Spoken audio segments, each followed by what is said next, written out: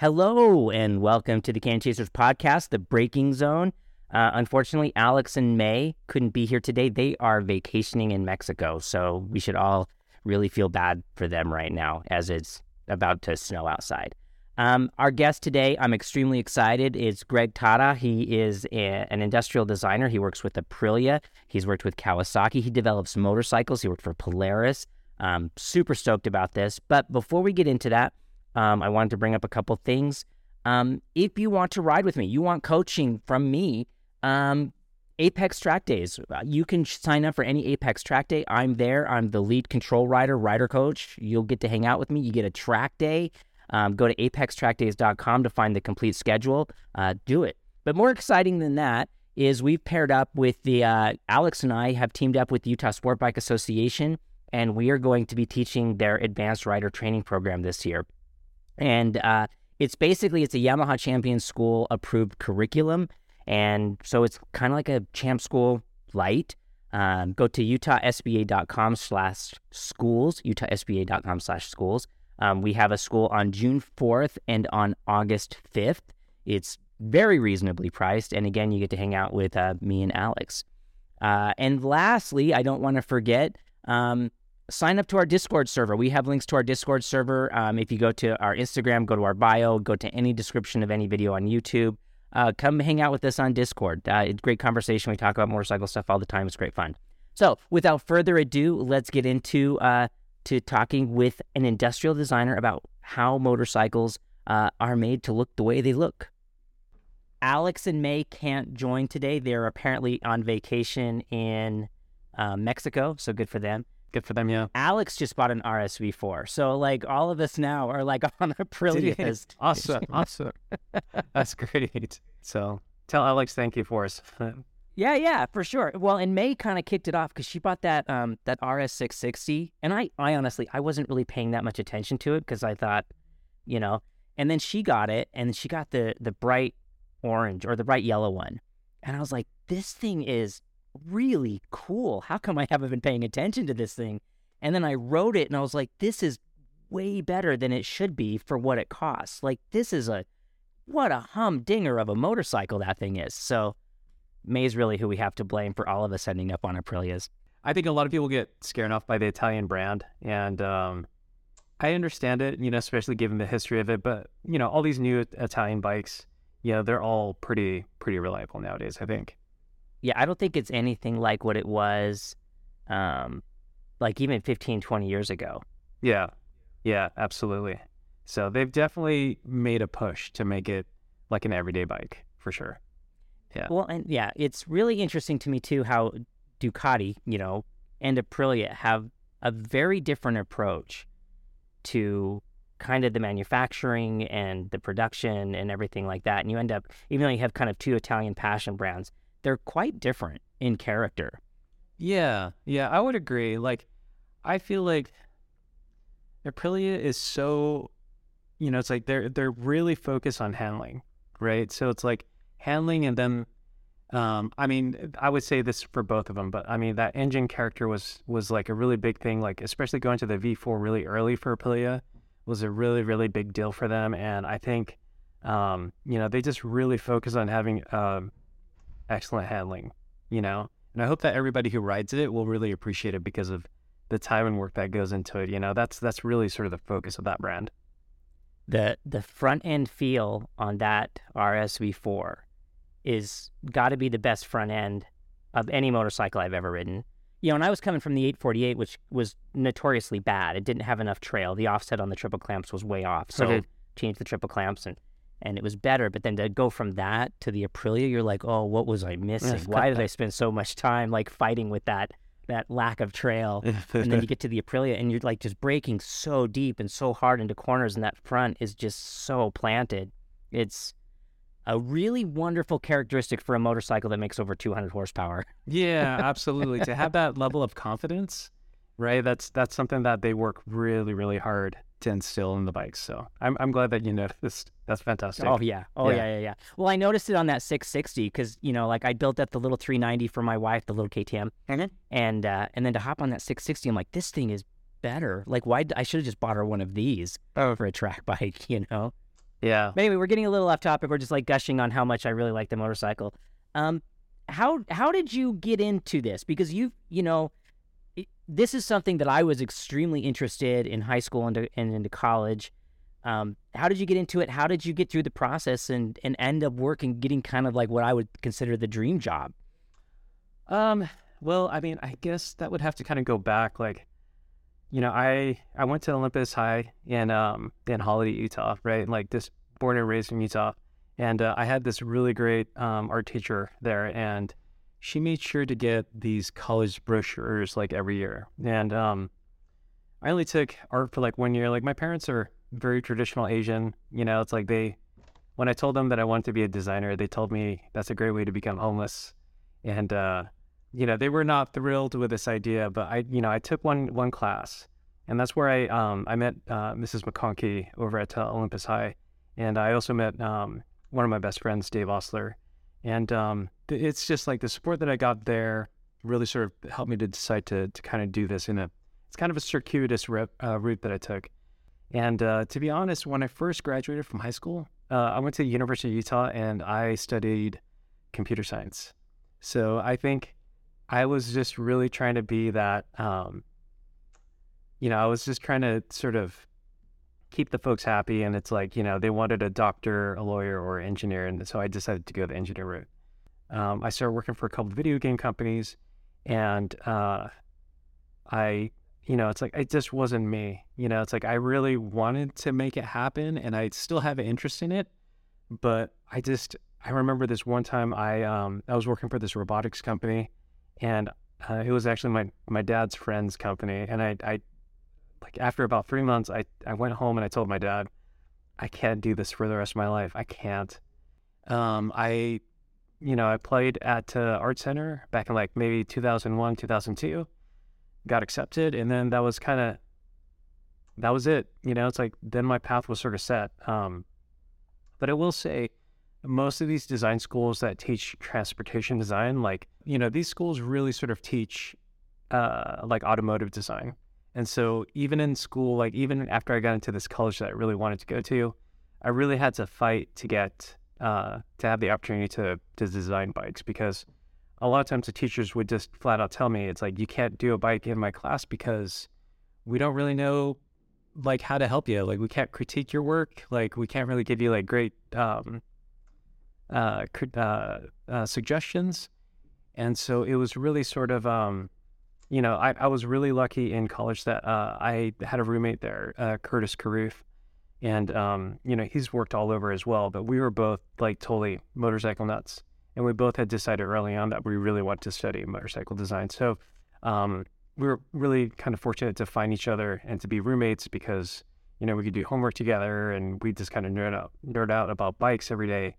But it was really sort of, I was just so lucky to find Curtis, And after that, I graduated. It's like I was looking for a job for a little while, and my third stroke of luck is that I found a mentor in Kohei Iguchi. He used to be a teacher at Art Center, and he was a designer for Honda for a long time. But he helped me get my first job over at Suzuki, and I was their first.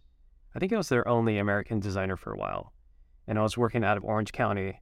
Sadly that studio is not around anymore, but I was there for 5 years, and that's really sort of what helped me get my foot in the door.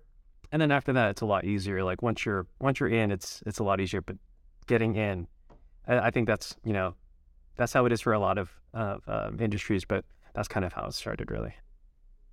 Well, and you've worked on a lot of really interesting motorcycles, and part of why I was really excited to talk to you about this is because we as the consumer don't see or even hear about what you do. And yet it's such a big part of what we love about motorcycles, the aesthetic look at them. Like a new motorcycle comes out and you're like, oh, well, the piston goes 3 millimeters further and, the bore changed by this and the rake changed by whatever degree. And, we dropped this much weight. But unless it's Ducati and we're talking about like a few of like those famous designers at Ducati, we never hear or see or even get a glimpse into what it takes or what considerations are made into what the thing looks like. And for so many of us, we have like the poster on the wall, and like what it looks like is a huge part of the decision-making process as to what bike we want. I just love the look of that one, right? Yeah.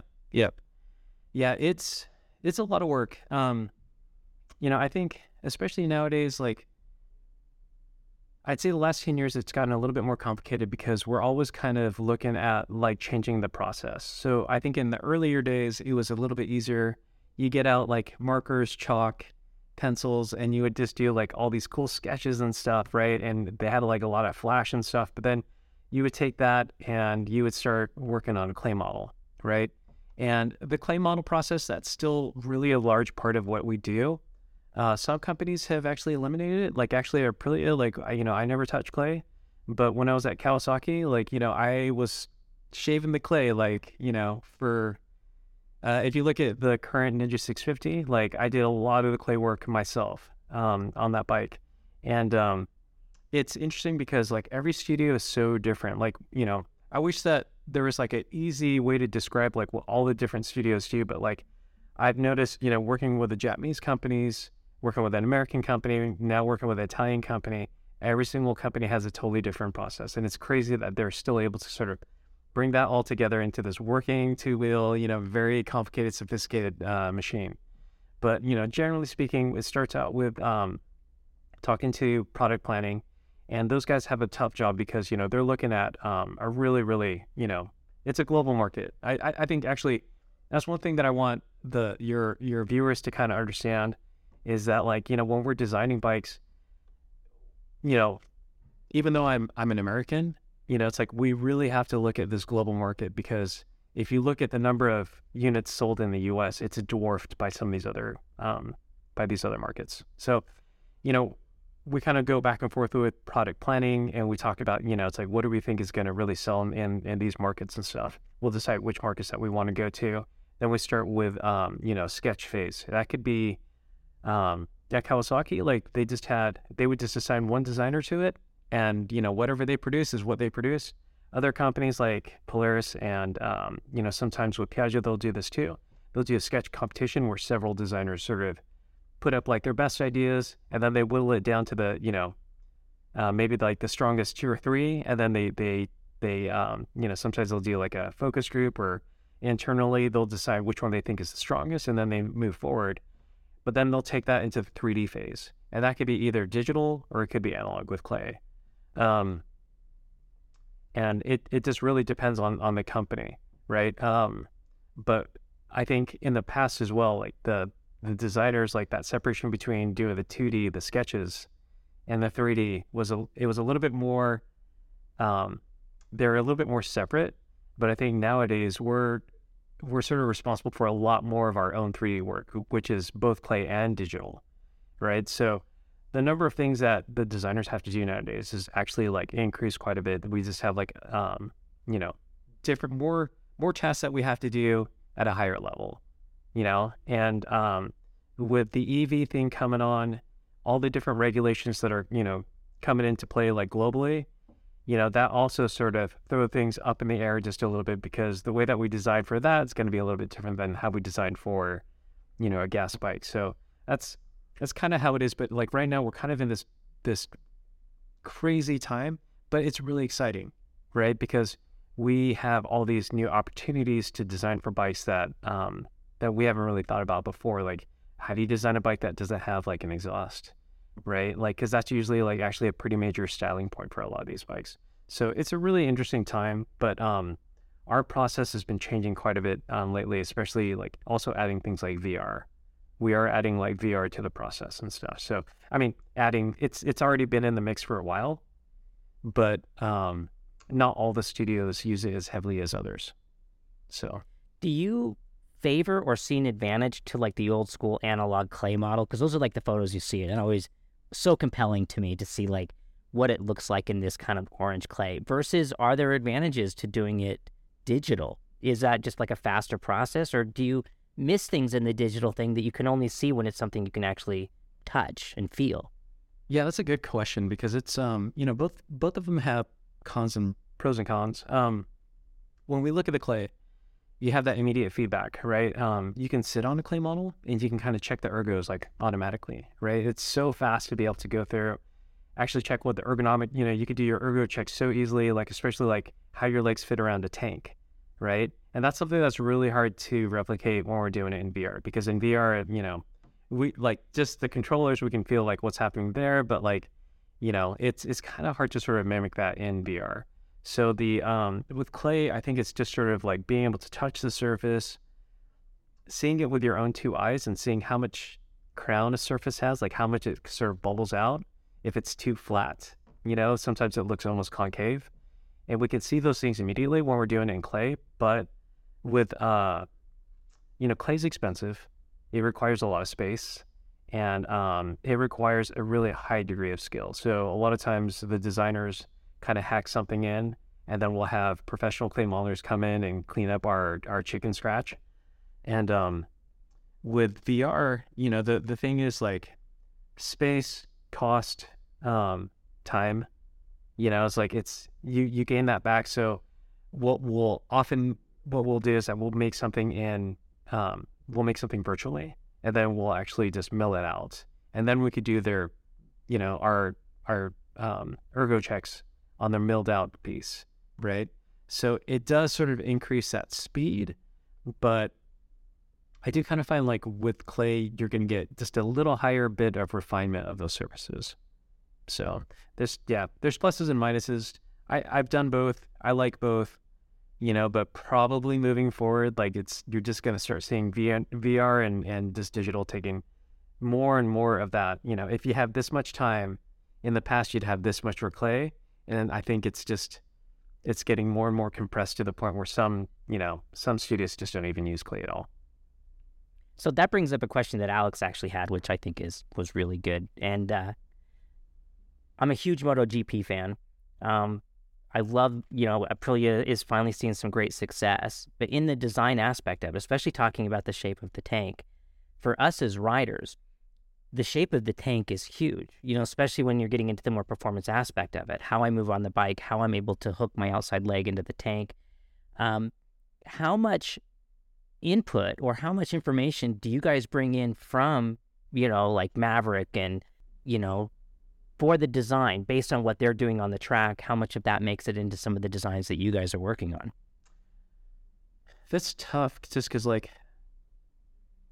those guys are like a moving R&D studio, because the thing about MotoGP is that, some weekends they'll go towards something, and then the next weekend they'll be like, well, for this track, that's not what we want at all. So it kind of, it's sort of a moving target. And so it's hard to really use like some of their feedback, like in the production stuff. And then so much of what they're doing is, the focus is a little bit different, even when we compare it to like RSV4, right? So like the gas capacity, the fuel capacity that they need, if it's a short track, maybe they don't use like the full capacity of it. But then if we have, if our fuel range is only like, 90 miles or something, like I remember like the old BTR 1000s.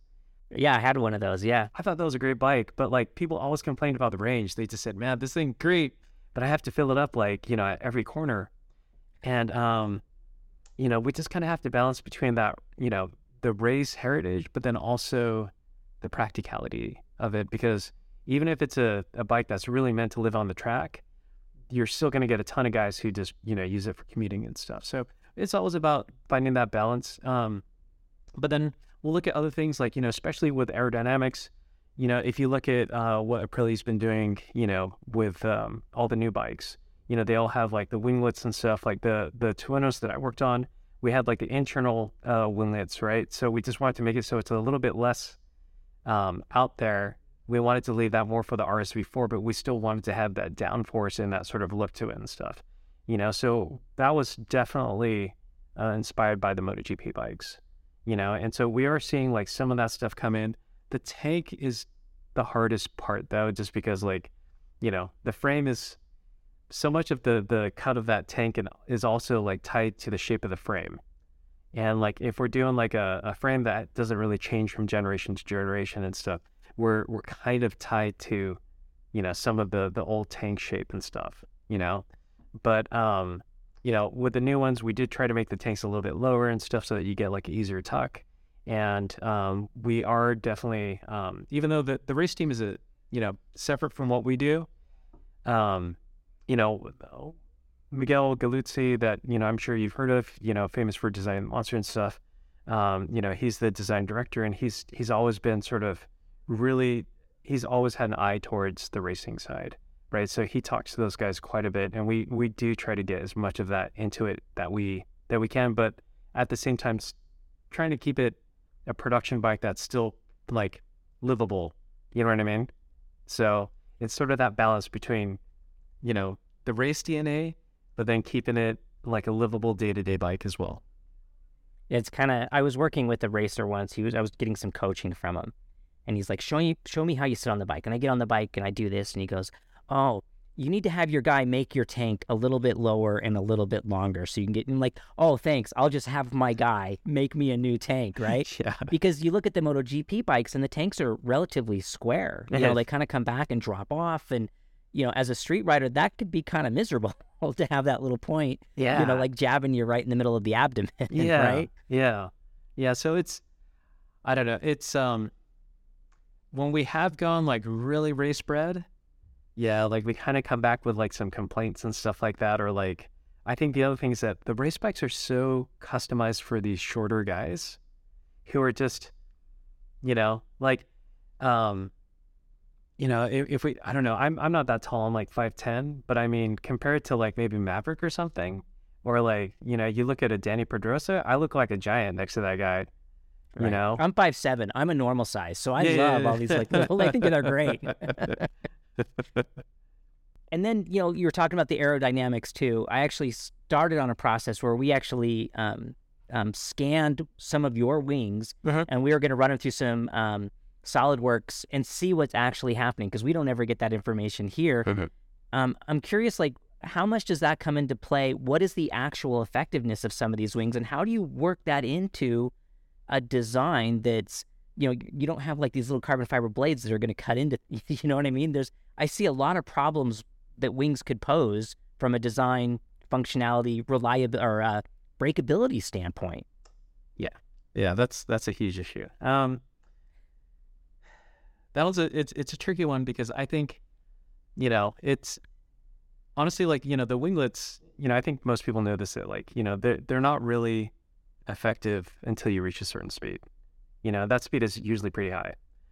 So really it's kind of more for like the track day enthusiasts and stuff, is they're the ones who are actually going to see the actual, benefits of it. On some bikes that I've worked on, they do the winglets where they actually use it. They want that MotoGP look, but maybe they use it for a slightly different purpose. Like maybe it actually deflects wind away from the rider, right? Oh, really? So it might actually still create like some downforce and stuff. Like if you look at the current Ninja 650, that's the bike that I worked on when I was at Kawasaki. And if you look at it, they actually have some pass-through holes.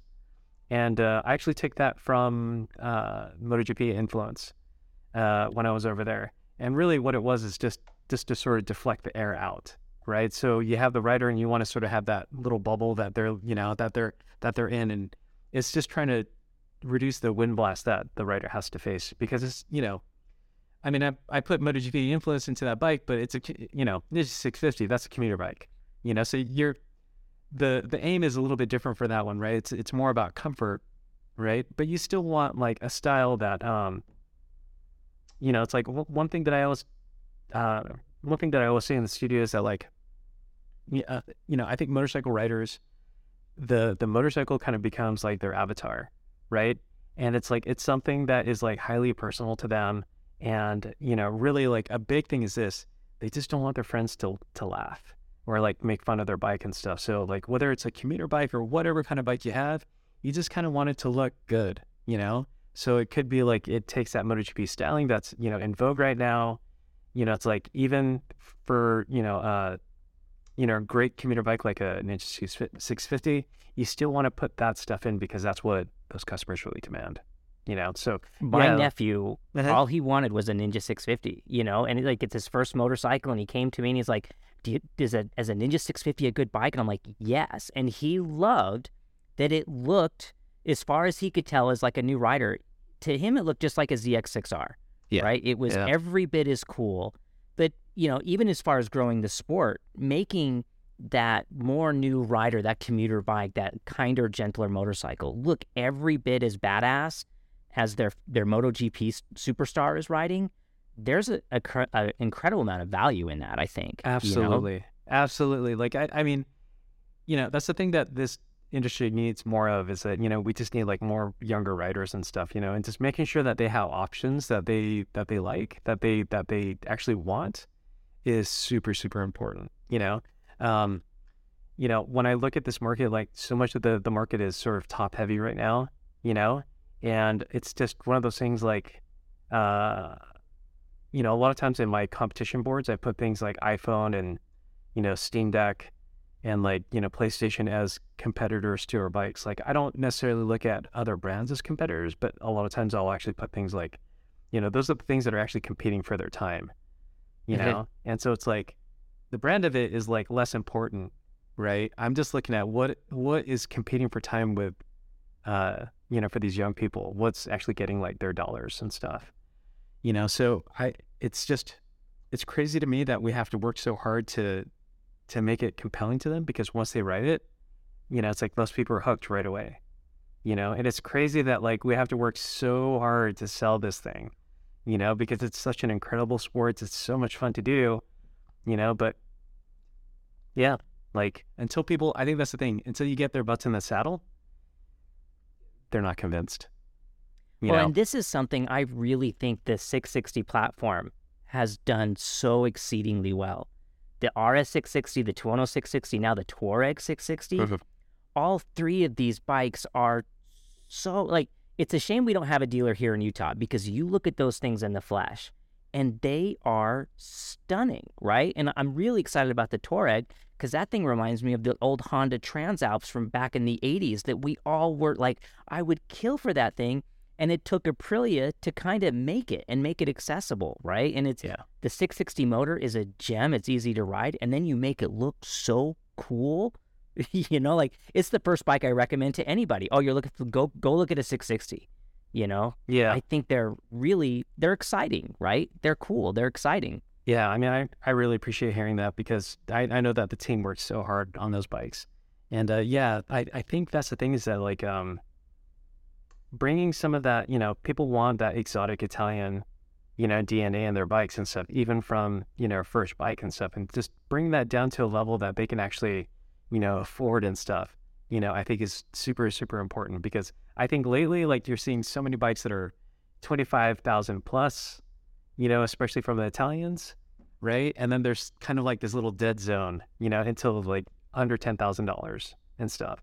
And just trying to bring something where it's like, you know, that sort of mystique at a price point that people can bear, you know, was really, really important. Like, that's a lot of motorcycle for 10 grand. I really do think you get the good suspension, you get the good dash, you get the technology package, right? Like, you kind of get it. It's really, not to just a gush on Aprilia, I think I would recommend it, or commend any company that does this, that makes, you know, has all the cool stuff and it looks cool in a at a price point that, especially kids today, they're dealing with a bigger challenge than you and I probably did. Housing's more expensive, you know, like the job market's harder. It's you know, like, using the PlayStation and the iPhone is kind of like the competitor is probably a good approach, right? Because the amount of discretionary income at their disposal is less than you and I probably had. Absolutely. You know? Absolutely. Yeah. I mean, it's definitely harder for them. And you know, it's like, we see it like every day, like when we're doing our customer research and stuff, you know, so just trying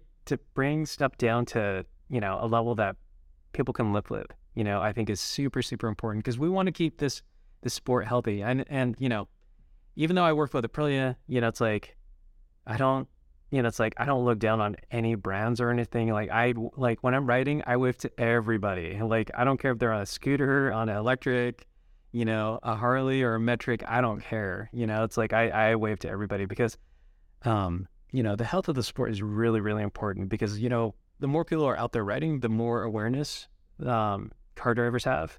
And, you know, when we think about things like lane splitting and lane filtering and stuff, you know, the only way that we can really kind of push some of that legislation is like, we need to have like enough people, who are interested in it, that the lawmakers actually push for those things. So it's, I'm all about just getting more riders out there because it's so important, for all of us, so yeah, I respect to everybody on two wheels.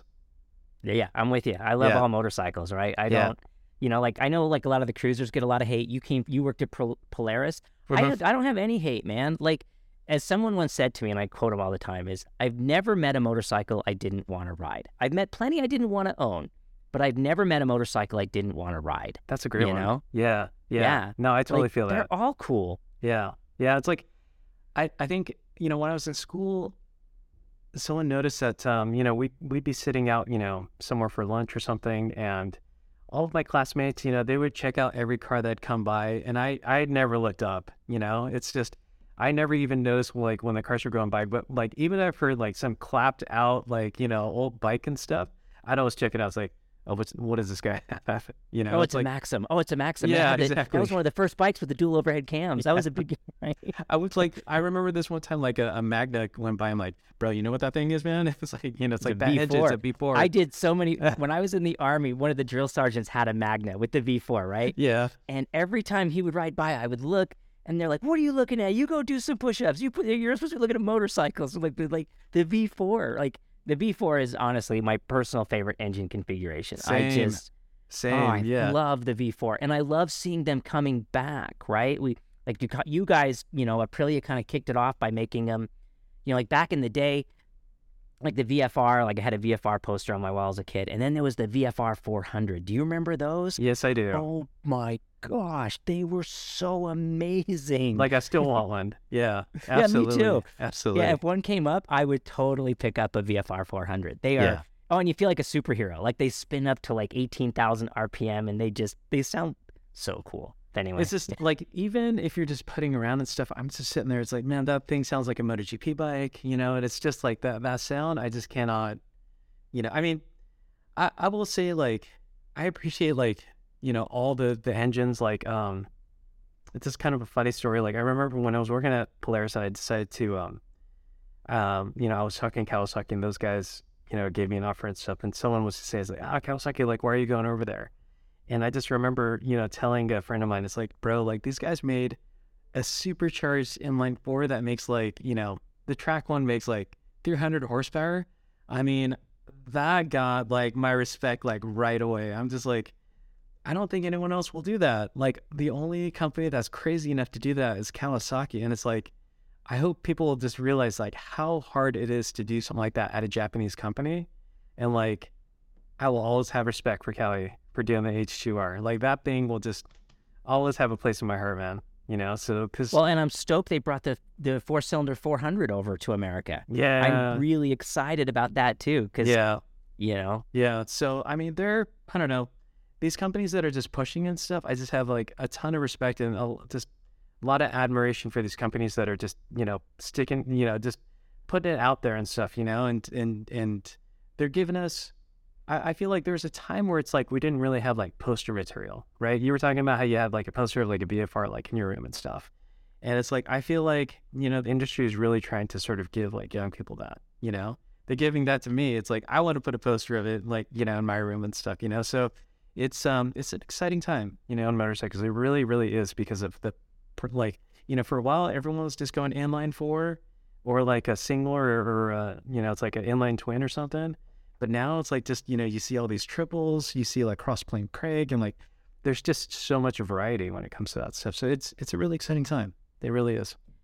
So you were mentioning that, you do a lot of market research, and a lot of motorcycles are not necessarily designed for America. So what does that necessarily mean? What did different demographics want out of a motorcycle that Americans don't buy or don't want? Like, I'm really curious how that plays out. That's a trick. Yeah, it's like some of it's price point, right? Like, I think one thing that I want people to sort of understand about like just the global market is like just how big it is, and like,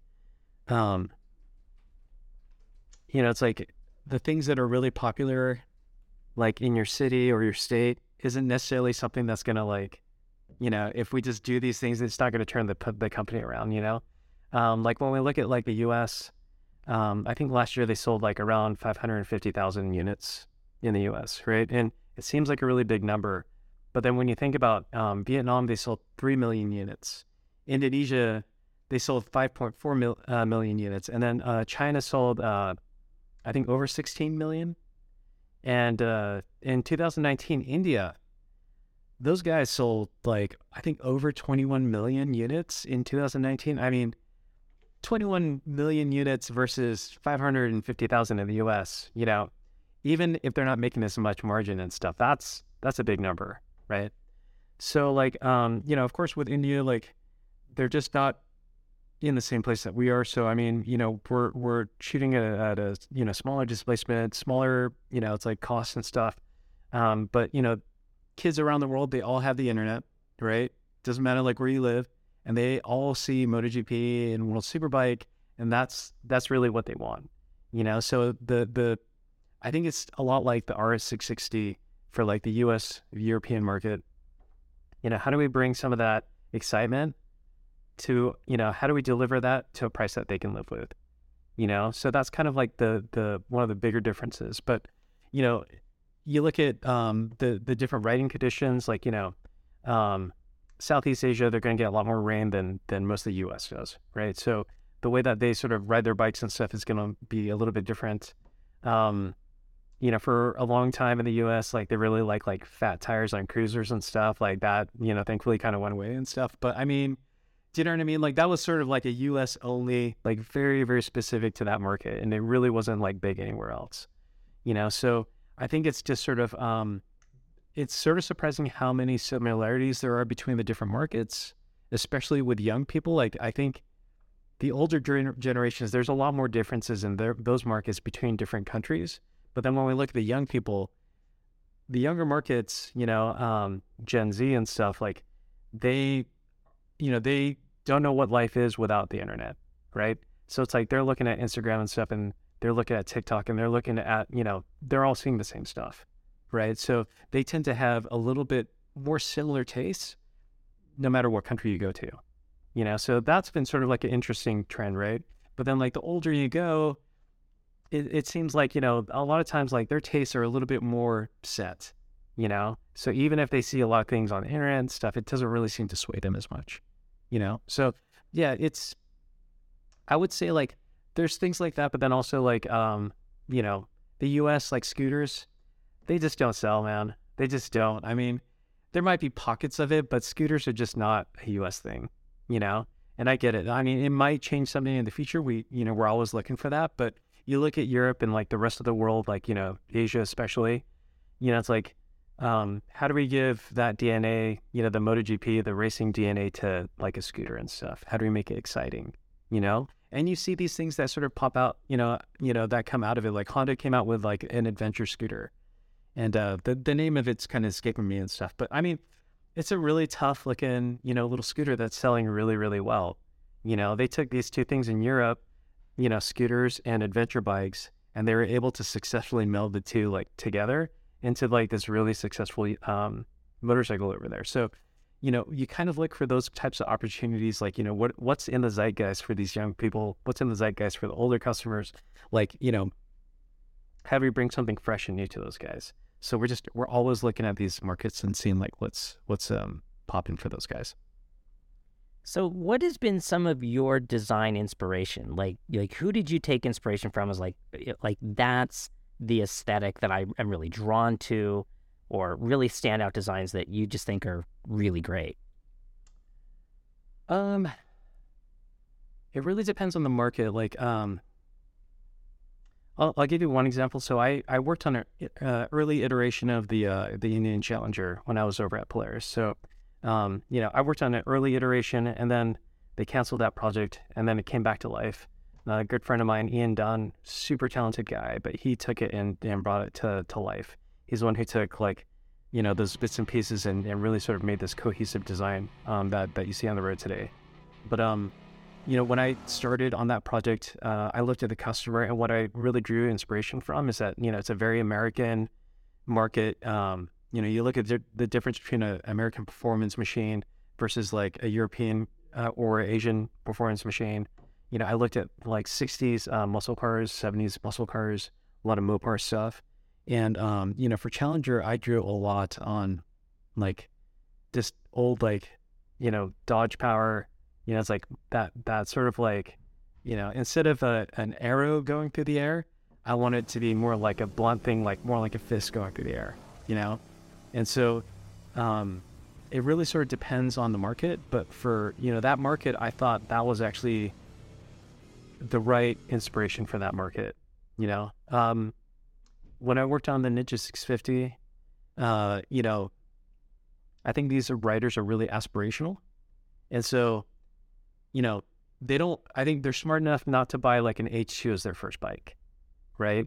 They're smart enough not to buy ZX-10R as their first bike, but that's where they want to get to, right? And they don't want to sacrifice like the style of it, just because they're into their first bike and stuff. So I took a lot of inspiration, actually from MotoGP, because that's the feedback that I was getting is like, hey, can we make these things look like race bikes, right?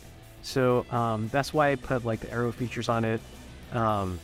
It's like just kind of giving it a little bit more presence. Like the feedback that we got with the previous one is that it felt like a little bit small. The previous one felt smaller than the Ninja 400. So we just wanted to make sure that this one looks like a logical step up, from the 400 to the 650 and stuff. So, we're going to do things like that.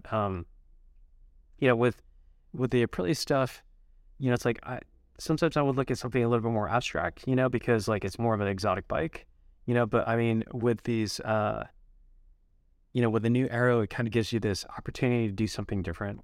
And so what I was looking at is like, what else kind of has like this sort of pass-through function? And it sounds kind of strange, but I looked a lot at the Aquarium and I looked at how gills worked and stuff. And so, the early, Tuonos and stuff, they had like, like a black or gray, like on the outside, but then the inside was sort of red, It's almost like you're kind of bringing that air in almost like gills and you're pushing it out the back. But, little funny thing for me is that like, my parents are Japanese. Even though I grew up in Utah, I still am, really proud of my heritage and stuff. And I always try to bring a little bit of that, like Japanese, like the artisan in. So I looked at Japanese lacquerware where they have like, you'd have like a miso bowl that's black on the outside and they have this beautiful red lacquer on the inside. And a lot of the inspiration for how I treated like the aero features on the Tuono is that like I looked at Japanese lacquerware, So I kind of picked, from different places to try to, come up with something unique and something that's appealing and beautiful, but it really just sort of depends on the customer, and like what it is that I feel like from my research, like what they're aspiring for. Yeah. I love it, man. I absolutely love it. Yeah, because you can see those things on the Tuono, the little inside behind the winglet, the little, which is always, I thought, excellent little detail. I really like that. Appreciate it, man. What are some of like the big challenges of trying to get like your vision through? Or like do different companies have a different approach? Like I would want to assume that Aprilia, because they are smaller, they can be a little bit more nimble. You might get a little bit more freedom, where someone like Kawasaki, big giant Japanese corporation, is it harder? I don't like what are the big barriers you have to get over? I think because of the cost of development, it's like they reuse parts a lot more. This is across the board, so if they ask you to use the same headlights across the board, because as soon as they switch to LED headlights, I don't know if people realize like how expensive it is to homologate LED headlights. Is very, very expensive. And so that's just something that you're going to start seeing like, reused everywhere and stuff, because it's just, the cost of it is so much higher than the old style, like incandescent lights. So these LED lights, like, one thing that's kind of hard is that you might have like a headlight that they're asking you to reuse, and they might ask you to reuse a headlight that from a totally different type of bike for a totally different customer. And that makes it a little bit challenging, but also exhaust regulations right now, because of the size of the pipes and the chambers that we have to use, all the sensors that are available. Like, I mean, bikes today have more coverings and stuff than the old bikes, because we're just trying to cover like excess wires and like all the ugly bits that, that we're required to have when they leave the factory, so that can be really, really challenging, is that like, we just have like all these little warts that we're just trying to sort of like finesse, so it's a good thing, right? Like we're making, faster, more powerful bikes than ever. But yeah, with some of that, you're going to have like, some of the pains of like, how do we sort of like wrap this thing in something beautiful, so that's kind of hard. But I would also say like, depending on the company that you're working for, like you're saying, like Aprilia, they are nimble, their product plan is probably a little bit more flexible, whereas the Japanese, they'll have like 100-year plan, and they don't expect to actually follow that 100-year plan like, 100 years from now, because, of course they don't know what it brings. But I thought it was actually a really interesting exercise, because it really pushed him to think like, what could we be doing in 50 years? What could we be doing in 10 years and stuff? And I think that it kind of made them look at like a bigger picture and stuff, so I wish that every company did that, because I thought it was actually a really fun exercise, like as a designer. But yeah, it's like once it gets to like the next generation, like they stick to that plan pretty hard, like the budget's set, like the vision is set, like, if you want to really move off that, I think it's a lot harder, when you're working with the Japanese companies. So, well, like Kawasaki Heavy Industries, they make like container ships. Yeah. Like like it's such a giant corporation. It's so much more than the motorcycle that most of us are familiar with, right? Yeah, absolutely. It's I felt like the motorcycles were just like their marketing budget for like everything else, because it kind of serves as a halo, like, it's this great like ambassador to the world. Like everybody knows Kawasaki, but usually for their motorcycles. With Kawasaki, one thing that I thought was interesting that they have that the other companies don't, is that they have a lot of aircraft know-how like in-house, right? And there are different departments, they're different parts of the company. But when they were building that H2, right, like the turbine for the supercharger, it was spinning so fast that I think it would like explode because it was going so fast. So they actually had to get, these guys from their aircraft division to help them engineer it and stuff, But that's something that the other companies, where are they going to go? You know what I mean? So I thought that was actually super cool that Kawasaki was able to draw from these different, departments and stuff. That's really, really cool. So we're moving into the electric revolution, right? That's coming. You kind of touched on some of the challenges of an electric bike without an exhaust system. What are some of the other things that you see might be coming with electric motorcycle design? So this is something that I've just personally felt for a while. I feel like electric motorcycles, the way that we are looking at them right now, I call it electric bike 1.0, because really, even if it's like a ground up new design, basically it's a gas bike package without the gas engine, right? Like the frame is the same, the geometry is, usually very, very similar, and they're just putting an electric drivetrain in it. So I kind of call it 1.0. And I just wonder if there aren't some things that we could take advantage of with this new EV drivetrain, right? Because I don't know, the frames that we see right now, right? The tubes kind of went up and around the gas engine because you can't go through it, right? And for that, like, it made sense to have a traditional fork in the front. And so it's like, I think it would be interesting to see electric bike 2.0, where we can kind of question like this package and say, hey, like, are there different ways that we could actually put this together that actually is more beneficial, right? It actually is advantageous to actually change it, because you've got these batteries that, they look really big and monolithic, but you look inside, they're all these like tiny little like D cell or C shell, like, size batteries that are all like welded up together. I mean, if there's a way that you can split it up, right? So it's like, you actually do have some freedom with the packaging of it. And that's kind of what I would like to see for the future of motorcycles. Like, when I think about the bikes that really influenced me when I was a kid, like, I'm Japanese American, so Akira was huge for me, huge. But you look at like the old like Elf bikes, right? I mean, they did some stuff that were so cool, like, back in the day. And then the Kiwi from New Zealand. Britain. Yeah. You just look at like, just some of the out of the box, thinking that was going on back then. Like, I just feel like right now the electric companies kind of have their blinders on, because they're seeing that this is what worked before, and these are the components that we can buy from the suppliers. But eventually, I'd like to see a little bit. I don't know. I just like to see a little bit more, differentiation, like a little bit more experimentation, because we have a drivetrain that finally lets us do that, and we don't have to, assume that everything is decided already. So that's kind of what I would like to see.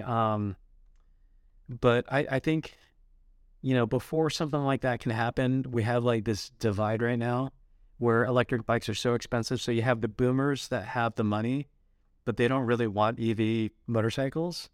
And then you have, it's like you'll have like the Gen Z kids that do want the EV bikes, but they don't have the scratch for it, right? And so you're trying to find a way like, to bridge that gap and stuff. Can we bring electric motorcycles to a point that, that the people who want it can afford it? Or can we make them exciting enough that the people who do have the money are interested? So we're kind of in this weird, moment right now in this industry where we're trying to decide like which way to go. I mean, there are like some promising signs of life in this industry. Like when talking about India, they sold 21 million in units in 2019, but last year they sold over 600,000 electric motorcycles in India. 600,000. And if you remember back to what I was saying about the US market, last year they sold 550,000 like of all units, right, in the United States. So that means that in India, they sold more electric motorcycles than we sold of all bikes in the United States, right? So there's definitely like some signs of some life in that industry, but it's an exciting time because we're seeing it happen before our eyes. But it's also kind of a scary one because like I think there's going to be a lot of fallout, right? There's going to be a lot of companies that like rise and fall. There's going to be like companies that maybe like don't make it.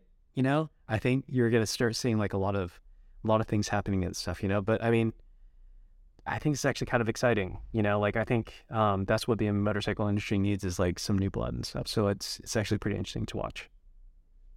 I don't know if you can answer this question, but is Piaggio doing stuff with EVs that we haven't seen yet? Is there stuff on the horizon, or can you not say? I can't say anything specific, but I will say this, like, if there's a major OEM out there that isn't doing it, I think they're foolish. And like, I think just because like, I think there are a lot of people who don't love the idea of electric motorcycles. But when we look at the regulations that are coming down from, like I was saying before, it's a global market. So a lot of times we have to build, we usually don't build too many bikes for a single market, right? It's like we usually have to share it across several markets. And when you look at all the different regulations that are coming through in Europe and in, Asia, it's coming, and it's like, I think it's just something that people are going to have to sort of come to terms to because like it is coming, and there might be like some boutique, companies that maybe say, nah, we're not going to, jump on that. But I would say all the like major manufacturers, they have to have something like cooking. They have to. The funny thing is the number one issue I hear from people about why they hate EVs is the sound. They don't want to lose the sound of the exhaust. And I got to say, I love a quiet motorcycle. Like I love the silence when you just hear the whir and it just kind of like, you're just like going fast without that auditory. I think it's kind of neat. I think we might be missing the boat on trying to like claim this noise. And especially if you look at the non-motorcyclist, like their biggest complaint about motorcycles is the noise, right? Like My wife and I were having breakfast on the coast and, we pulled up she was on a Super Hawk, the VTR 1000. Nice. I was on a TL 1000 and we're sitting there having breakfast with our helmets on the bench. And then a bunch of Harleys come by and they're revving the engine at the stoplight and the baby starts crying and everybody looks at us and gives us a dirty look.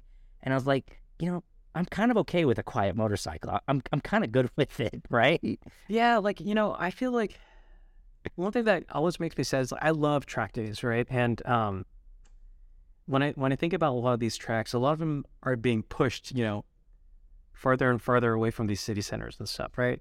And one of the big things, like, if you look at Laguna Seca, for example, The residents there, they always complain about the noise. Like if you want to do a track day there, you actually have to have a stock exhaust, I think. And if I think if they might actually mic you up and like check you, and if you're, I think they do. Yeah. I think there's a microphone on one of the straightaways, and when you go by, if it's over a certain sound, or something like that, maybe they'll meatball you or something, and be like, get out of here. But I mean, if we can actually make like high performance bikes that are relatively quiet, I mean, I get it because I love the sound of a V4. I absolutely love it, but I'm trying to think of like, the flip side, like what can we actually gain from it? If it actually means that we can start bringing in like recreational, like riding, like closer to the city centers and stuff, I'm all for it. Right. So if you have, electric dirt bikes, and maybe we can actually ride on trails that are, closer, so we don't have to drive 2 hours, out of the city, or if we can actually, take our bikes and race them like, half an hour away from your house or something. I mean, I would be all over that. I think that would be so amazing, because I think that's the other thing is that like, if you really want to go out and have like that great riding experience, like on these great trails or like at these great tracks, they're all far away, and you have to trailer there. I mean, maybe you can Ironman it, but I don't know. I tried that once and it almost killed me. Right. I don't well, if a track day, you're running the super sticky tires, right? You're going to destroy the tire before you even get there. Like if you're so you trailer, right? Yeah. So I just kind of wonder if there's I think people are just sort of missing out on some of these opportunities that they may have. Like the sport's going to change, right? And this is the thing, everything changes, right? And nothing's going to stay the same like forever. But like for me personally, I'm there for the ride. I'm actually really excited to see like where it goes, because we might lose some things, but like I think we can gain a lot of things as well. And it's like, if anything, like I think a lot of people nowadays, time is like their greatest enemy. So it's like, if I want to go to a track day and stuff like that, like just, it's like 2-hour drive, each way, and like you want to get there like when the gates open and stuff. So you're waking up early, right? And like, if we can bring that stuff closer, like I think it's actually going to be good to, it'll help us grow the sport, So I think it's actually going to be a net positive. I do. I actually completely and totally agree with you. I wish that we had like a skateboard, like an EV skateboard platform for motorcycles, because I just feel like we're just not experimenting enough with that package. I think there's a lot we can do. Think about that. Like you brought up like the Vincent Black Shadow or like a Norton Featherbed or some of these old motorcycles. Like I restored an old Bonneville. It was hateful, right? It was terrible. Yeah. Because it leaks oil and it doesn't, the points get wet. But like if you could just like put something in there and kind of still get that experience. Yeah. I think we're going to figure out that, like it's a tough nut to crack, but I think we'll get there with EV, but it's like lately I feel like it's more of a matter of will, and like, will people actually put like money into it and stuff like that? Because if they do, I'm confident that we can crack that nut, Yeah. Especially with like kids who are, I think nowadays, like they're so used to iPhones that they just charge and they don't have to fix it or anything. It's, and like they kind of want that same experience from a bike, to be honest. Like they're not too interested in wrenching from what I've seen, No. Well, and you're always leaving the house with a full tank of gas, right? Yeah. Like you don't have to like, oh, I got to go get gas. I got, like, right? Yep. So my biggest concern with any e-technology, and this is going to make me sound old, is I love manual transmissions. And so like the idea of like, can we still shift? I still want to shift. The other thing that I'm surprised hasn't really caught on is belt drive, right? Because like they're getting stronger, they're getting narrower, no maintenance, again, quiet. Yeah. Right? I think there's two hard things with a belt drive. You need to have larger sprockets. So it's like the front and rear sprockets actually have to be fairly large. Oh, because it can't make the tight turn. Yeah. Right? Yeah. The tight turn is what kills belts, right? So the front sprocket has to be pretty large, which, to keep the same gear ratio, that rear one has to be really big. So like when you look at Zeros and stuff, they have these massive wagon wheels, and that's one thing. But the other thing is the tension that you need. So like the amount of tension that you have to have and like how tight it is, especially when you have like the rear like axle adjuster and stuff. sometimes it kind of pulls it like a little bit askew and stuff. Oh, no kidding. Yeah, so it's like sometimes like the belt stuff can be a little bit problematic, but I agree. Like I think it's underrated because it's also quieter. Like you don't get so much like that chain, like the noise of the chain. That's the type of noise I don't like. The tension's a big deal. If you're dealing with the swing arm travel, the tension changes through travel. So if you're dealing with something that's already really tight, it's going to limit travel in some situations. You'd have to engineer the swing arm movement to accommodate that. So I think most of them have like some sort of like a little roller that maintains the tension, so that like since the motor output shaft and then your swing arm pivot are not concentric, right? So like if it's moving, it's going to get longer at the middle of it and stuff, right? In the middle of the suspension swing. So it's like that's going to be your point of most tension, and then it's going to be a little bit slack at the other points. So it's like, I don't know, it's hard. And I think the other thing is that, even though they're really bulletproof and stuff, chains last so long nowadays. And like, even when people don't like clean their chains like they should, they'll still get 15,000 miles out of a chain that's never touched. So it's a tough one and stuff, but I mean, when we're talking about electric stuff and like making assumptions like, this is better than that and stuff like that, I agree with the thinking. It's like, why isn't belt more, popular? Or like between you and me, like I don't know if I told you, but I'm taking an old GTS 1000, took the motor out, and I'm making I'm making an electric GTS. And like, oh, that's cool. I'm gonna swap out the rear swing arm for a single-sided swing arm, because what I want is like from the right side, all you see is wheel. You don't see like a fork or a swing arm in front of it. So I'm building that right now, but I've been working on it for a long time. It's just a matter of like money. That's a big bike. That is a big, heavy bike. So that's the problem, is that like it's a long bike. The wheelbase is like, dude, it's so much longer than an R6. Like, cause well, for sure longer than an R6. I had like a 3D model of the GTS, and then I had a 3D model of like the R6, like side by side. It's like half a wheel. Like, it's so much longer. And like, but I want to, with this custom bike that I'm doing, like I'm going to make it like this sort of like naked Street Fighter type of bike. But I just want to question, it's like, what are we doing with electric bikes? Because forks became dominant because they were cheap to make and they were like the best for that solution, but like, if we have a different package overall, is that always the case? And it might still be, but I feel like people just assume it, and it's one of those things like, if we want to do like recumbent motorcycles too, like Akira. Yeah. Is that something that, people want? I don't know. Like, we just have like a lot of assumptions that I think we should actually revisit. And I'm hoping that we can start making some things that are really iconoclastic, right? Like, we're taking these things that some people hold as holy and we just blast it away. And we say, no, because this is actually a better way. You just couldn't see it. Do you remember Honda came out with it was like a prototype design experience. It was kind of like a VTR 1000, but it didn't have traditional forks. It had kind of like it almost looked like, do you know what I'm talking about? I can't remember what it was called. NES bike. It was gorgeous. What? It was stunning looking, but like to not have the traditional fork. Yep. Right? Like, so, I'm like the trail braking guy. Did trail braking evolve because that's what the forks do? Is that how we ride a motorcycle? Totally. Did it come from that? Yeah. Or if telelever would have been designed a little bit differently, would that have been, because I think telelever got it backwards, right? The trail gets longer as it compresses. But then the dude Hasek, the guy that they stole telelever from, right? Like, some of his designs were really forward thinking, like the whole industry could potentially look different. Yeah. If we would have followed a different path. And would it be better? Would like the whole way we ride be different?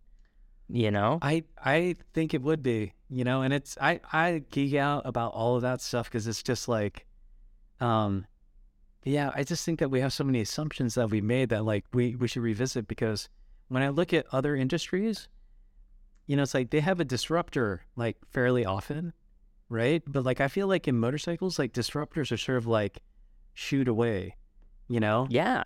And I think, and I understand why, because, these are dangerous vehicles. Like, I think people want to minimize risk, right? So I totally understand it. But sometimes I feel like we're pinning ourselves into a corner. And it's just that, like, if we want a healthy, burgeoning market, we need stuff for everybody else. We need more female writers. We need more young writers. Oh my gosh. Yeah. Absolutely. So name me some of what you see as the best designed, the prettiest motorcycles ever, like your favorite pretty motorcycles.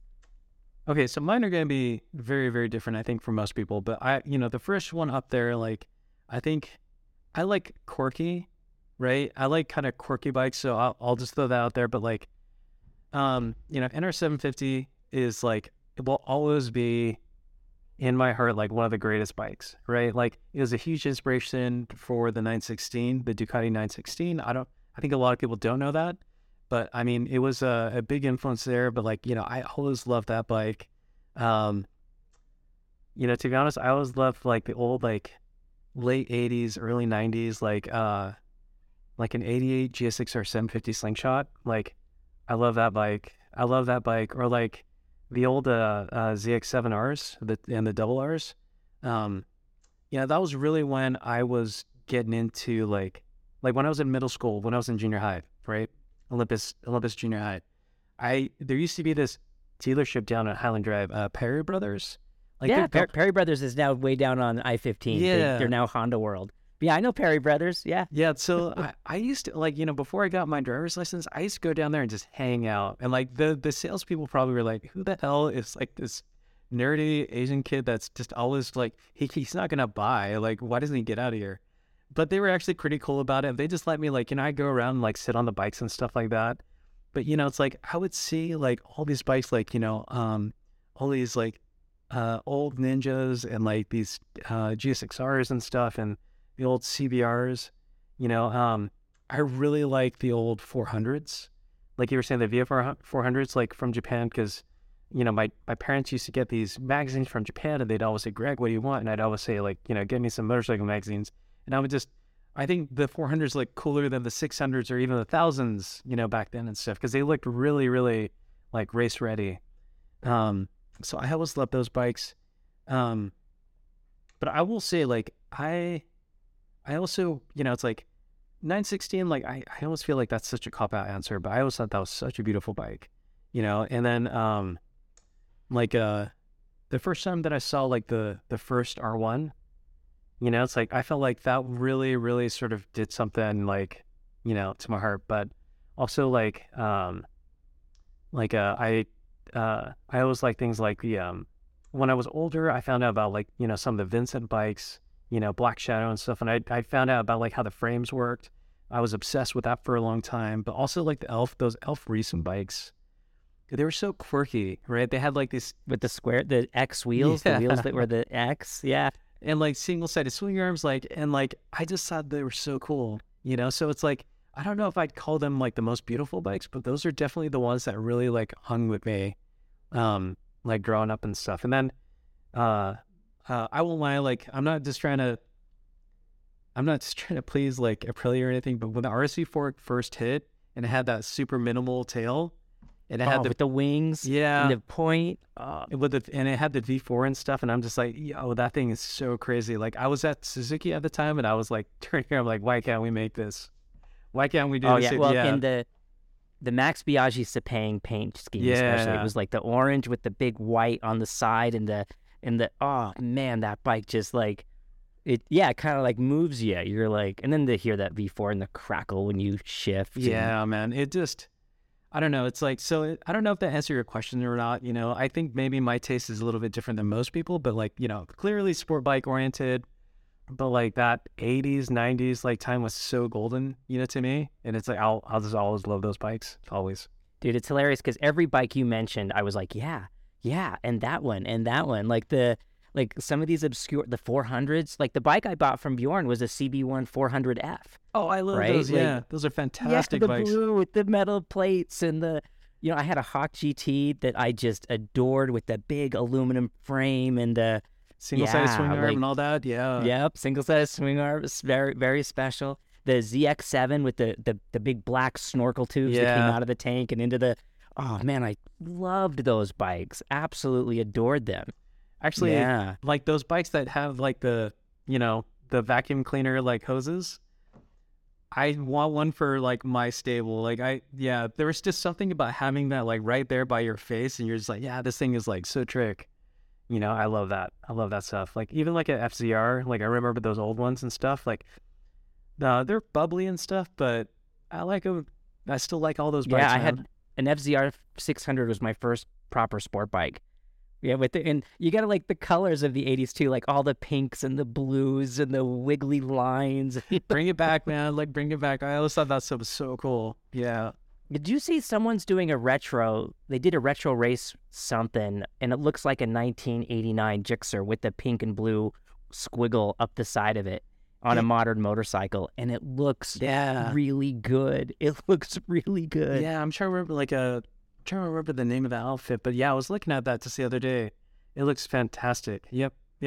I saw like someone took an SV and put like an old GSX-R like front fairing on it and stuff, and like that looks super cool too. And I feel bad, like I would mention the name, but I just don't know like who it was that did it. But yeah, but like there's just the love for that style of bike I think is still there, and I'm friends with the Avi over at Iconic, and like every once in a while he'll let me just sort of like peek in there, and like they'll have rows of like RC30s, RC45s, and like these old like G6Rs and ZX7s and stuff. I'm like, thanks, brother. Like I needed that. So yeah, those bikes are so great. Yeah. Which that brings up a question. When you design a bike, are you thinking of the longevity of the design? Like, are you thinking, will this go out of style, or do I want to make something that's going to have more longevity and be cool forever? It depends on the brand. I think it depends on the brand. So it's like, it's like I feel like there's certain types that like they benefit from staying in the market longer. So like when I was working on Challenger, that was something where it's like I knew that one was going to have like a longer shelf life. So for that one, I kind of, the inspiration for that was a lot more classical, and that, I'm using stuff that I know that market likes, like the muscle cars. With Kawasaki, those guys do turn over their vehicles like pretty often compared to the other manufacturers. So for them, like I was just thinking like, what is sort of hot at the moment, like one thing is that like on that 650, like it has an interesting like windscreen. The windscreen goes all the way down to the headlights. And like what I always thought is that like people would do something with that black surface underneath, like paint it or do like little, do some sort of graphics or something underneath it to, you know what I mean? Like I thought that would actually be sort of like a window for people to do something, cool with it and stuff. Haven't seen it yet, but nobody's done it. Well, maybe they will now. Maybe they'll listen in and be like, gonna that's a great idea. Push them, right? You also worked on the Versus, which again I think that is a fantastic motorcycle, but also kind of a little bit of a polarizing design. A lot of people don't like it. I personally do. Mm-hmm. I just did like a little bit on the Versus. Like the Versus, when I first got to Kawasaki, that bike was already like pretty far along. But then, they're making like their last push and stuff, and they needed help. Like I think I helped like design like the muffler like tip of it and stuff, and like yeah, it's like something pretty small. Yeah, it's like they're like a lot of that's another thing is like some companies like the bikes are designed by like mostly one guy, and then other places like it might be more of a team. And in Kawasaki, like it's like if we all helped each other, so if some projects were there's just more stuff to design. Like I'll give you an example, like because I had like a background as an automotive like CAD modeler, I was helping on the Kawasaki H2SX, right? Where they just the H2SX was interesting because what they did is that they would one thing that people that I'd love people to understand is that like with the new instrumentation, they're using like these these bright TFT screens now, but a thing that wasn't a consideration in the past is how much it reflects off your windscreen, right? So that was something that they had to we had to do a ton of testing to make sure that you were blinded at night if you're in a full tuck, right? Because the early iterations of that windscreen, like when you're in a full tech, you could not see anything out of that thing. Just It was bounce just, back. all you saw was just the screen reflected in the windscreen and stuff. And it was terrible. So, I had to use like software to sort of test a bunch of different like positions of a helmet and stuff. And we had to sort of like test it and make sure that these shapes wouldn't actually like reflect back to the user and stuff. Oh, wow. Yeah. So there was, the main designer on that, he was off doing like the fairings and stuff, but I was helping him with like some of the smaller bits, like the controls. Yes, I was designing the controls, but then also the windscreen of it, making sure that it doesn't reflect back. And then like, even things like the fork caps, it's like, we're just designing like even like little parts like that. So, some bike companies, they'll not bother with things like the fork caps, but like Kawasaki does, so that's another difference between the different studios and stuff. But I mean, there's, it just kind of gives you an idea of like how much work goes into each one of these bikes, and I don't think I ever would have thought the fork cap was designed. I always thought that as a mechanical piece. yeah, Like here's the nut to take it off, or the big piston forks with I thought they were just function before form. I never would have imagined that there was an aesthetic component built into those. Yeah. Yep. So not every studio, but like the Kawasaki guys, they every opportunity that they had to put their touch on something, they would try, so the other companies maybe not so, like maybe they wouldn't get to that level of detail. The Kawi guys really like to sort of look at that. Yeah. What's one thing that you wish more people understood about the challenges you face or what it takes to design a motorcycle? I think the hardest thing for most people outside of the industry to understand is it's something that I mentioned before, but like just how global the market is now. I think in the early aughts, the US really drove a lot of the decision making at these motorcycle companies because they might not have sold as many units, but the total amount of profit was so high. But then as soon as they hit the global recession, it's like, honestly, like this market never really fully recovered to the point that it was like in 2005, 2006. And so, we look a lot at these other markets and stuff. Sometimes we have bikes that are really, honestly designed for other markets that we sell here, and I'll give you an example. Like, I talk to a lot of dealerships, sometimes it's on business trips or sometimes like even when I'm on vacation, like my wife hates it, but like I'll go visit a dealer and just kind of shoot the breeze with those guys. But I just kind of want to know, like, those guys are the front line, right? It's like, they're the ones that really talk to the customers and they're the ones that can really tell me what are the things that are really popular, like in this area. But on the, conversely, like the only thing is that their view on the market is hyper local. So, for like the New York guys will always tell me, it's like, what you guys need to do is polish these frames. Like that, I feel like has never gone out of style in New York. And, like, do you know what I mean? Like these things that are like very local to these neighborhoods. And, even in the United States, the difference between like the Northeast and say California is huge. Or like even like between New York and DC, those two markets have very different tastes. It's wild because they're so close to each other, but like especially color and graphics, it's like what those guys prefer is very, very different. Or like you go down to Florida, like Miami, it's like, to be honest, the way that they ride is different. Their seasons are different, so of course what they want is different, right? Like, extended swing arms will probably never go away over there because they have such long straight roads where they're just cruising out there and they can ride, more months out of the year than the guys up in New York. Right. And maybe the guys up in New York, like, they're trying to turn and make U-turns in like a tight urban area. So they want a shorter, you know what I mean? So I think they just have to understand that like all these bikes that we make, we don't want to make any kind of compromises, but because we're selling to so many different markets, it's like we need to make something that is desirable and livable for all of those different markets, and it's like, there isn't like one single thing that we can do that's going to just like make the bike better for every single market. Like that's rarely the case. But I think that's kind of like what I just want to, send that out there that, we're designing for so many different customers and it can be, it's a fun challenge, but it is a challenge. It's a really, really difficult challenge.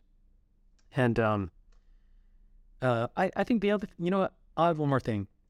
I think the other thing that I would love to throw out there is that, these studios nowadays, like, they tend to be very international. So it's like, if you go to a Japanese studio, like, it's not just Japanese guys there, right? And it's like, you're going to have people from other markets in there as well. If you go to like Ducati, like, I think they've got like Indian, French, Italian, like, they've got, designers from like all over the place, right? So like this idea that like, just because the country of origin, it's not like, you can't say like, they designed this way, or, these guys designed that way. They've got Italian designers at the Japanese studios, they've got Japanese designers at the, European studios. It's really actually quite, it's the studios themselves are actually quite international nowadays. Well, and I'm going to guess that we're going to see more Indian influence, right? If that market is that big, Yep. Right? Like Indian designers and Indian influence, and I'm sure that super glad to hear you say that, because like, yeah, it's like, that's like, kind of taking that information and forecasting, like you think like a designer, Dave, like, I hope you know that, right? Because it's, like, I think that's the thing, you have to look at the data and just think like, where's it going to go? Like if you're really interested in that stuff, like if any of the listeners are interested in getting to motorcycle design, like I would just really recommend like looking at these different markets, right? Like what are they doing? Like what are they interested in? Like if you're really interested in that stuff, like take it and then, start thinking for yourself, like forecast, right? Like what's going to happen? Like, is India going to have like a bigger say in our motorcycle market? Absolutely they are, right? Because it's not just the number of bikes that they sell, but also the passion that they have. Like if you talk to anyone from India that's into bikes and you just, it's like, hey, tell me about Royal Enfield. Like grab a beer, kick back, because you're in for a long conversation about like, the grandpa had a Royal Enfield Bullet or something. And like, you know what I mean? Like that love runs really, really deep and they're really passionate about it. So I think, it's like our industry is changing, but I mean, if they're interested in it, definitely look past your local dealership, definitely look past the city and the state that you live in. Like look at these other markets, even in the country that you live in, like, because it really is, it's really vast. And there are a lot of different markets that you could really geek out on, so I would just say, like, if you're curious about it, like stay hungry and look at all the markets that you can. Just try to, take in as much as you can, because there's so much out there to see and learn. And it's so like, it's all fascinating. I love it all. Well, and the interesting thing too about India, there's some really dynamite YouTube channels out of India, and it's pretty accessible for us because it's English. Mm-hmm. And they're, like you were saying, like the passion, some of these riders, like the KTM 390, there's whole Instagram, most of Instagram KTM 390, because they're made in India. Yeah. These kids are so passionate about these little 390s over there and what they're doing with them. And, I look at them from a safety guy and I'm cringing most of the time, right? Like no gear stoppies and like all sorts of crazy stuff they do. But they love it. They really, it is interesting to watch. Yeah. Yeah. It's like, I mean, I think you're looking at that right stuff where it's just, seeing like what those guys are into, and then just think about like, 10 years from now, what are they going to be into, and you start building like this customer profile, and it's just, once you start like, instead of just, it's like, I hope people can look at like some of this content and like, instead of just passively taking it in, actively thinking about like, what does that lead to?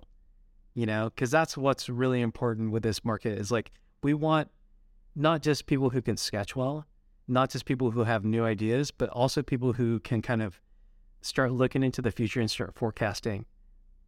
That's what's really, really important in any kind of like design, occupation, I think, is being able to like, think about it and project into the future. Like, what is it that, this market is going to need 10 years from now? That's key.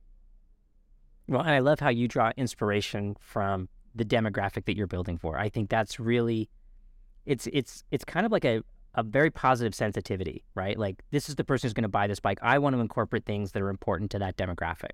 I think that's really cool. Oh, I appreciate that, man. Yeah, like I think, I think that's the thing is that like even if you're not into a certain market, like honor that market. I think that's actually super important because like I'll just be honest, man. It's like I'm not a cruiser guy. It's like I respect it. It's like people who are into it, cool. You know what I mean? Like I probably won't buy one, but I can appreciate that market. And when I was working on those projects, I really tried to take into account like, you need to use empathy, and you have to sort of think about like, what is it that those guys are like? What is it that those guys care about? I'm not trying to design it for me. I'm trying to design it for them.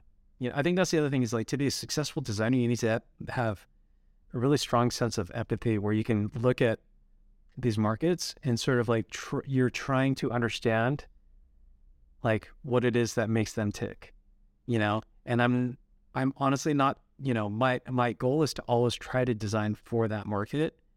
And if I ever feel like I'm designing for myself, I need to start stepping back and like reevaluating, it's like I don't know, based on your taste, I want to see some more like a pure Greg design in a motorcycle, because it sounds like I'd probably buy it.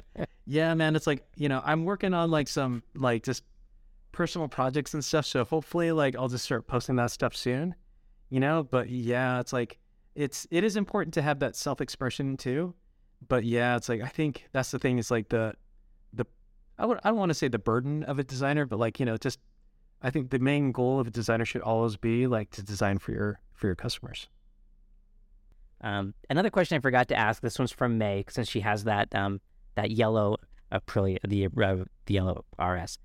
How are colors decided? Like I'm a little tired of black, I'm not gonna lie, right? Like, but like how, like I kind of like a colorful motorcycle, but I'm sure like there's a whole decision process you got to navigate to determine what color it's going to be. Yeah.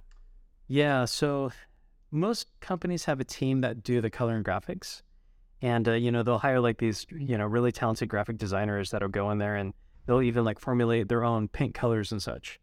And some of it depends. Like the Suzuki guys, like they'll do like a bunch of different schemes that they'll actually go and like focus group and just kind of see like they'll go to like different parts of the country and to say, hey, what's what kind of like makes your heart sing, and it just sort of depends. Like and then other companies like they'll just say this is what we're gonna do, and they don't check, So Kawasaki's gonna be green, right? Like, yeah, like it's like, I mean, I think the Japanese guys, they usually focus group a lot and stuff, but then the other ones, they kind of do a little bit more from the heart or from the gut, So I'm surprised that you don't have as much to do with the color as I would have thought. That you're really that's not a big part of what you do. That's interesting. Yeah, like, I don't know, like I think it's I'm not colorblind or anything, but it's like when I look at these bikes and stuff, I just look at the form. I look at that surface. I look at the volume and the silhouette. So that's like I'm really focused on that, and I don't know. I'm terrible at color and graphics. There are a lot of designers who can do both like equally well. I am not blessed to be one of them, so I'm glad that they don't ask me to do color and graphics. But yeah, they usually have like a separate team, but they're usually like, they'll pull people from like the fashion industry. They'll pull, people from graphic design and these different disciplines and stuff to sort of like, really try to nail it and stuff. But yeah, black was... that was like the default color forever. I agree with you. It's like we need to do something a little more. Yeah. So I do have, since I'm talking to Aprilia, I have 2 requests of Aprilia. All right. Go ahead. I would love the TFT dashes to have a dark mode that I could just leave it in. I don't like the all white all the time, especially when you're on the track. You're like coming across the gauge and you get this big white flash in your eyes as you go by. I'd love a pure dark mode. Interesting. Yeah. The other thing, this is a little harder. I would love an RSV4 multistrada with 17-inch front wheels and long travel suspension and a center stand. Yeah. Like a Touareg with a V4 motor and a 17-inch front wheel. So just throwing that out there. All right. We'll throw it out there. And like, I wish I was more on the product planning side, because I think those guys always have such a fun time, like coming up with like, new products and like where to take it and stuff like that. But you know what? Like, let's put it out there in the ether and see what happens. You never know. Yeah, I would love it because I think like the current Multistrada, they're going to 19-inch front wheels, which is fine. Like they're chasing the BMW GS market. Yeah. But it's leaving a big gap in that kind of hyper motard, super motard travel bike, which I think, and that V4 motor is such a joy. Yeah, like it's the V4 motor is like ketchup to me, where you could put it on anything and it's delicious. Like I don't know, Matt. It's like ketchup is not really the condiment I would have gone for, but okay. It's the one that popped in my head, but you know what I mean? Like I feel like it's just you could sprinkle that on anything. You're just like, oh, that made it better. It's like V4 dirt bike, sweet. Let's make it. Let's make a V4 dirt bike. Yeah. Well, Greg, thank you so much for your time. This was amazing. Be sure to let me know next time you're in Salt Lake, man. I'm going to buy you a coffee. We're going to sit down and we're just going to talk motorcycles some more. All right. Thank you so much for joining us today on Can Chasers Podcast, The Braking Zone. Don't forget about Apex Track Days. Come ride with me. Come do a track day, or Utah Sport Bike Association /schools. Remember, June 4th and August 5th, we have 2 great schools. Alex and I are going to be teaching. It's going to be super awesome. And don't forget about our Discord server. And click like and subscribe. On all these platforms, that's called an engagement score, it's a satisfaction score. It ranks your engagement, and it tells the platform that you like the content or you didn't, and it helps shepherd the content more to your liking. So again, thank you so much for tuning in, guys. Ride on and ride well.